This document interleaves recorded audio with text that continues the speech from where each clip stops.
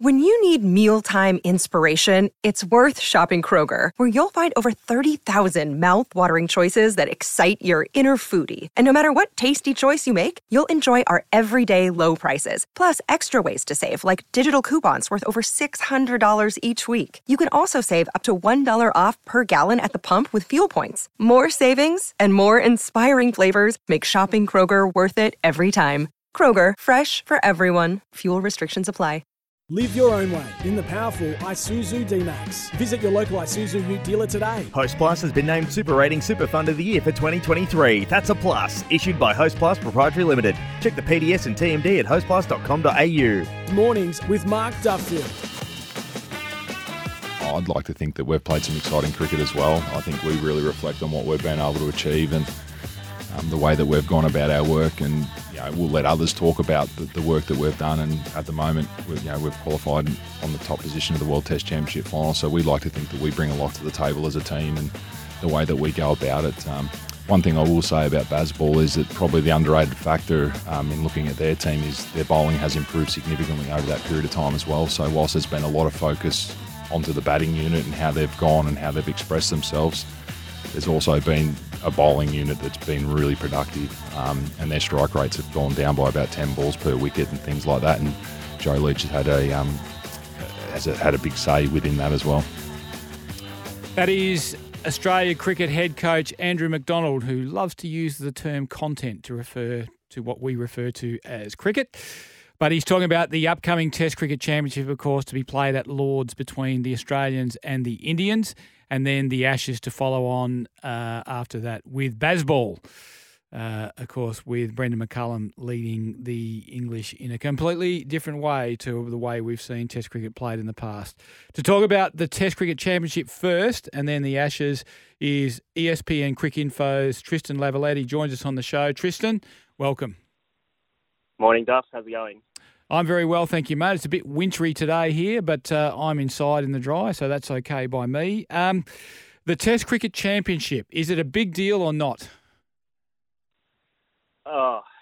It's very, very convoluted system. So I think unless you're some kind of mathematical genius, it's very difficult to kind of work out how the teams actually got there, to be frank. But look, it is a nice little snapshot, I suppose, of who has been the best team of the last couple of years, and Australia have certainly eyed this, making the final since they missed the first final a couple of years ago, the one where New Zealand famously beat India. But it's a very strange system. I mean, people who think the AFL draw is convoluted, they need to look at the World Test Championship, because teams play each other very some series are 5 matches, some are 2. India and Pakistan, of course, don't even play each other due to political differences. So it's all a bit of a mishmash and very hard to work out unless you're somehow involved in the fixturing of it all. But look, there's still some prestige to be crowned world championship. It's world champions. It's the best system. They've got in Test cricket. It's very difficult to have essentially a Test World Cup, just given how long Test cricket takes to be played, and cricket's so cramped now, the calendar, with so many T20 leagues, that it's almost impossible to kind of fixture something that resembles a World Test Championship. And 2 years is about the longest time frame you'd want for it. So, look, there's still some prestige. This is certainly one of the 3 things that's on Australian cricket's, bucket list right now, to essentially define this era under Pat Cummins and coach Andrew McDonald. They obviously lost the first thing they wanted in India.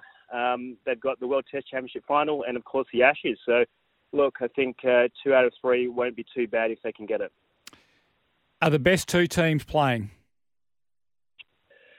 I think so. I mean, obviously England's got claims right now, and they've been incredible the last 12 months under McCallum and Ben Stokes. But if you look broader over the last sort of 2 years, then yeah, I think Australia and India are the 2 best teams, and it'll be fascinating to see them play in neutral conditions. Of course, we saw in India earlier this year the pitches were, of course, very one-sided in terms of the way they were prepared, in terms of being rampant spinners, which Australia eventually sort of got used to towards the back end of the series, and of course actually won a Test match. So maybe we've seen the Indians come to Australia, and actually they've done pretty well to be fair the last couple of series. But historically they've struggled when it's been fast and bouncy. But now we see it in neutral conditions, the first Test match between the countries in a neutral setting. So it's going to be fascinating to see how it unfolds, and the teams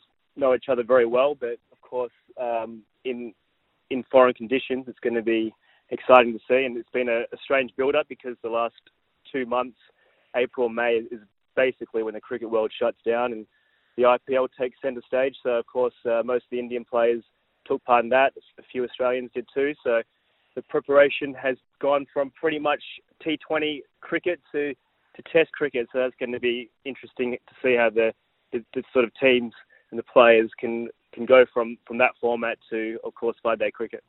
Do you have any gauge on the public interest in this in England? Like, is this going to be played out in front of full stadiums at Lord's, or is it at Lord's, or is it it's at the Oval? At the Oval. So is it going to be played out in a full stadium at the Oval, or is it going to be played out in front of half full stadiums with barely any interest from local people in England? And will people go from Australia to England and from India to England to watch their team play?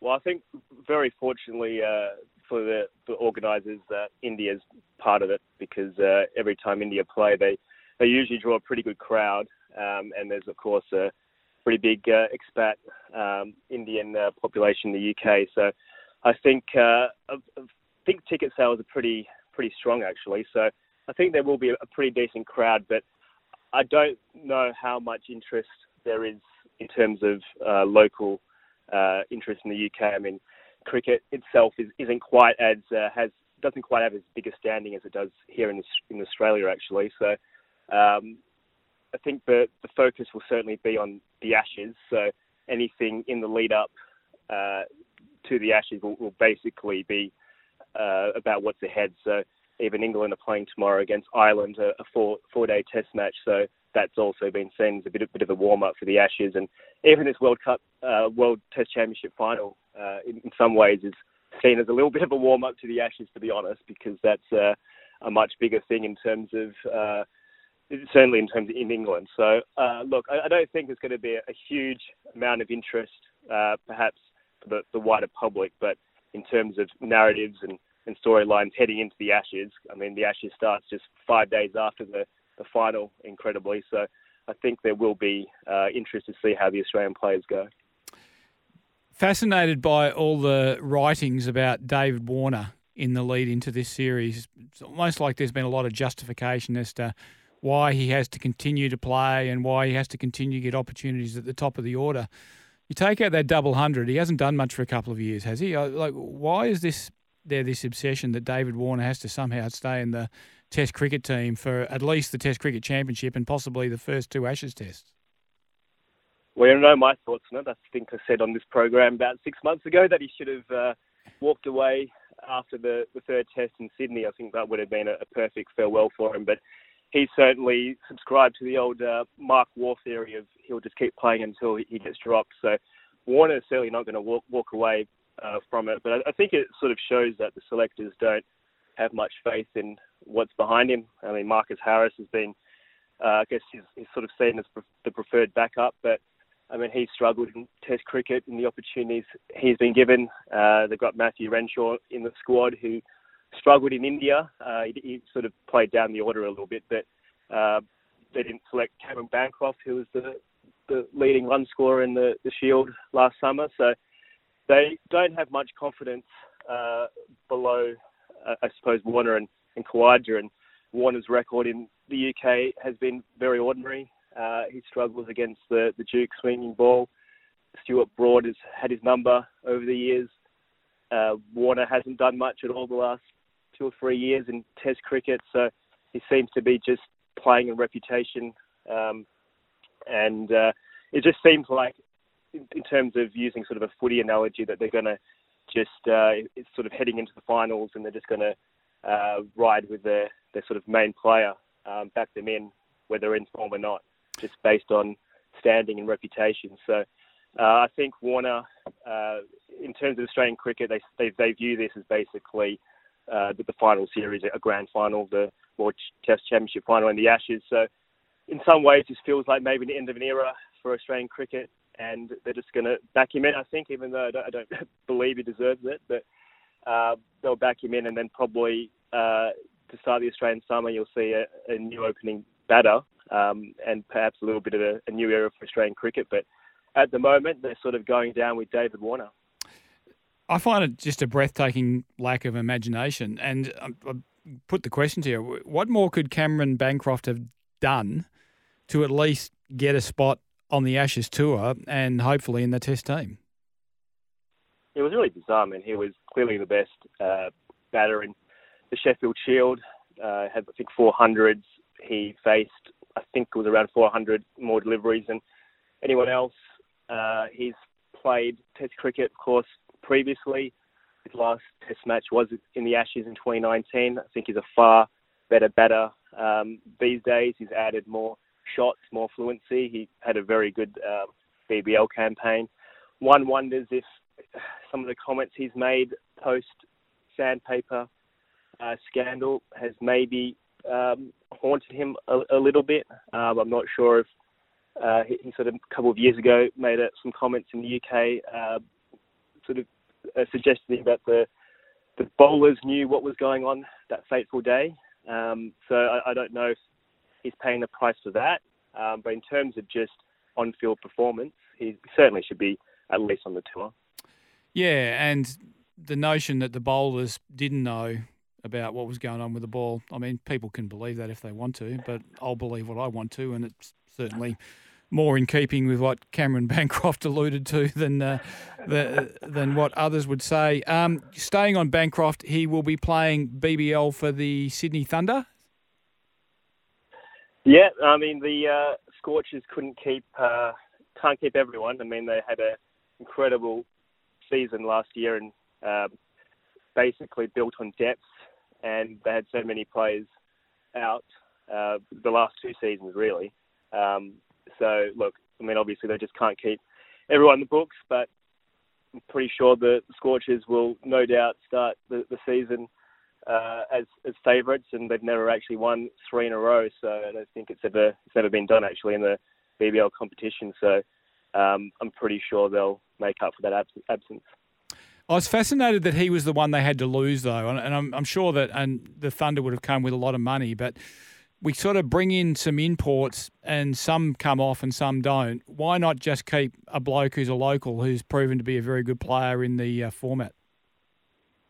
Yeah, it's a little bit of a surprising decision. I mean, the Scorchers and WA cricket have traditionally always built from their local core, and that's their identity. So it's, I suppose it's just, in the end of the day, finances that made him move, and he obviously got an extremely good offer that he couldn't refuse. But yeah, traditionally the Scorchers, their success has been built on a local identity, local core of players who have played together since they're probably kids, and that has that sort of chemistry within the squad has really been the core of their success, and sort of a counterpoint to other teams like the flashy Melbourne Stars, for instance, who always get the big name players that have never won a title. So yeah, a little bit of a new look team next season, but like I said, I'd be still putting my money on the Scorchers to go all the way.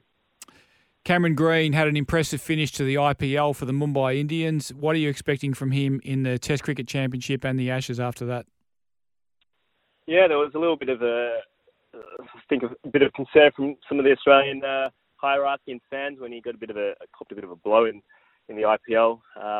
But he's fine, and he scored a century late in the IPL campaign. So look, I mean, he's just absolute superstar, and it's going to be really intriguing to see how he goes in the Ashes, and the biggest of stages really for Test cricket. He was extremely impressive late in the India series. Australia really missed him in the early part of the series.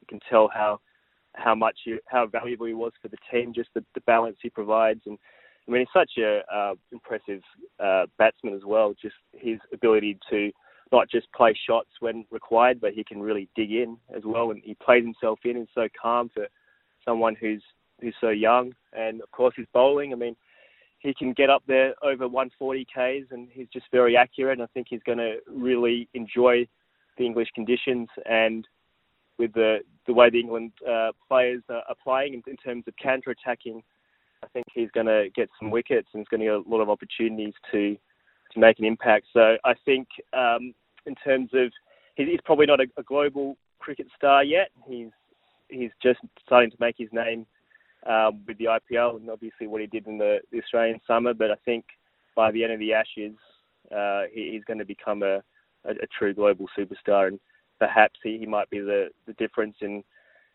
the result of the series. Yeah, fingers crossed that happens. He's a great talent. Is Bazball going to work in English conditions against an Australian attack?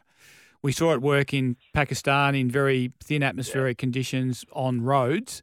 Will it work on wickets that are doing a bit? Well, they're trying to make the wickets not do as much, which is interesting because... More pitch doctoring, that's all we need. Yeah, we love that. It's interesting because the Australian batsmen have really struggled over the years in the UK, so it's kind of interesting that they want to maybe sort of sedate the pitches a little bit, but it's actually been to their advantage to spice it up in terms of how they've had a control over the Australian batters over the years.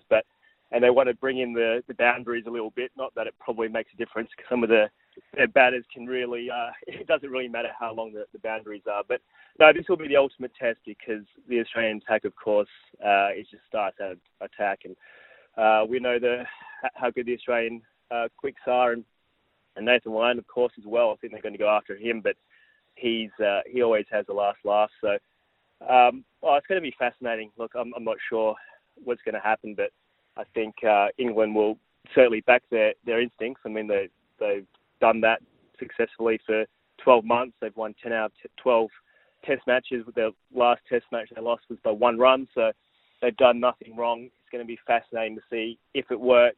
I have a feeling that it will probably work occasionally, and other matches it will backfire spectacularly. I think you'll see results every test match. I've got a feeling it will be 3-2. I'm not sure which way it's going to go. But I think they'll certainly back it in, and I really just fascinated to see the results, and you can't sort of pick a better bowling attack to really take that their batting attack on. So it's going to be fascinating to see the results, but I'm predicting 3-2. I think it could go either way. So that's. It's going to be one of the great Ashes series, I think. I'm not sure. Usually in the UK, the series are very competitive. Unlike in Australia, we've had a lot of dud series, but I think this is going to be an epic series. Yeah, fingers crossed you're right. Meg Lanning, Tristan, will we see her again? I hope so. It's obviously concerning latest reports. Not exactly sure what's up with her at the moment, but obviously she needs a bit of time away from cricket. She's an absolute legend of the game, and just so important to the fabric of the Australian team and the success they've had over the years. So let's just hope she comes back. And I mean, if not, then obviously she's had enough of the game. But she's been, just obviously the key figure of this incredible success for the Australian women's team, who are probably arguably the best sports team we've probably produced. Fingers crossed she's back. Yeah, I agree. One of my favourite players, Meg, and absolutely integral to the popularisation of women's cricket and bringing it into the mainstream and into the spotlight in Australian sport, which has been a fantastic achievement to everyone involved. Tristan, thank you so much for being on the show.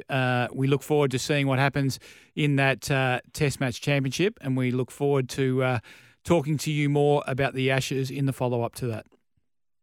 Thanks, Duff. Speak soon. Have a good day. Tristan Lavalette, he works for ESPN Cricinfo. You can follow his stuff on the Ashes and the Test Cricket Championship on that forum. We'll take a break and be back with more after the break. Live your own way in the powerful Isuzu D-Max. Visit your local Isuzu Ute dealer today. Host Plus has been named Super Rating Super Fund of the Year for 2023. That's a plus. Issued by Host Plus Proprietary Limited. Check the PDS and TMD at hostplus.com.au. Mornings with Mark Duffield.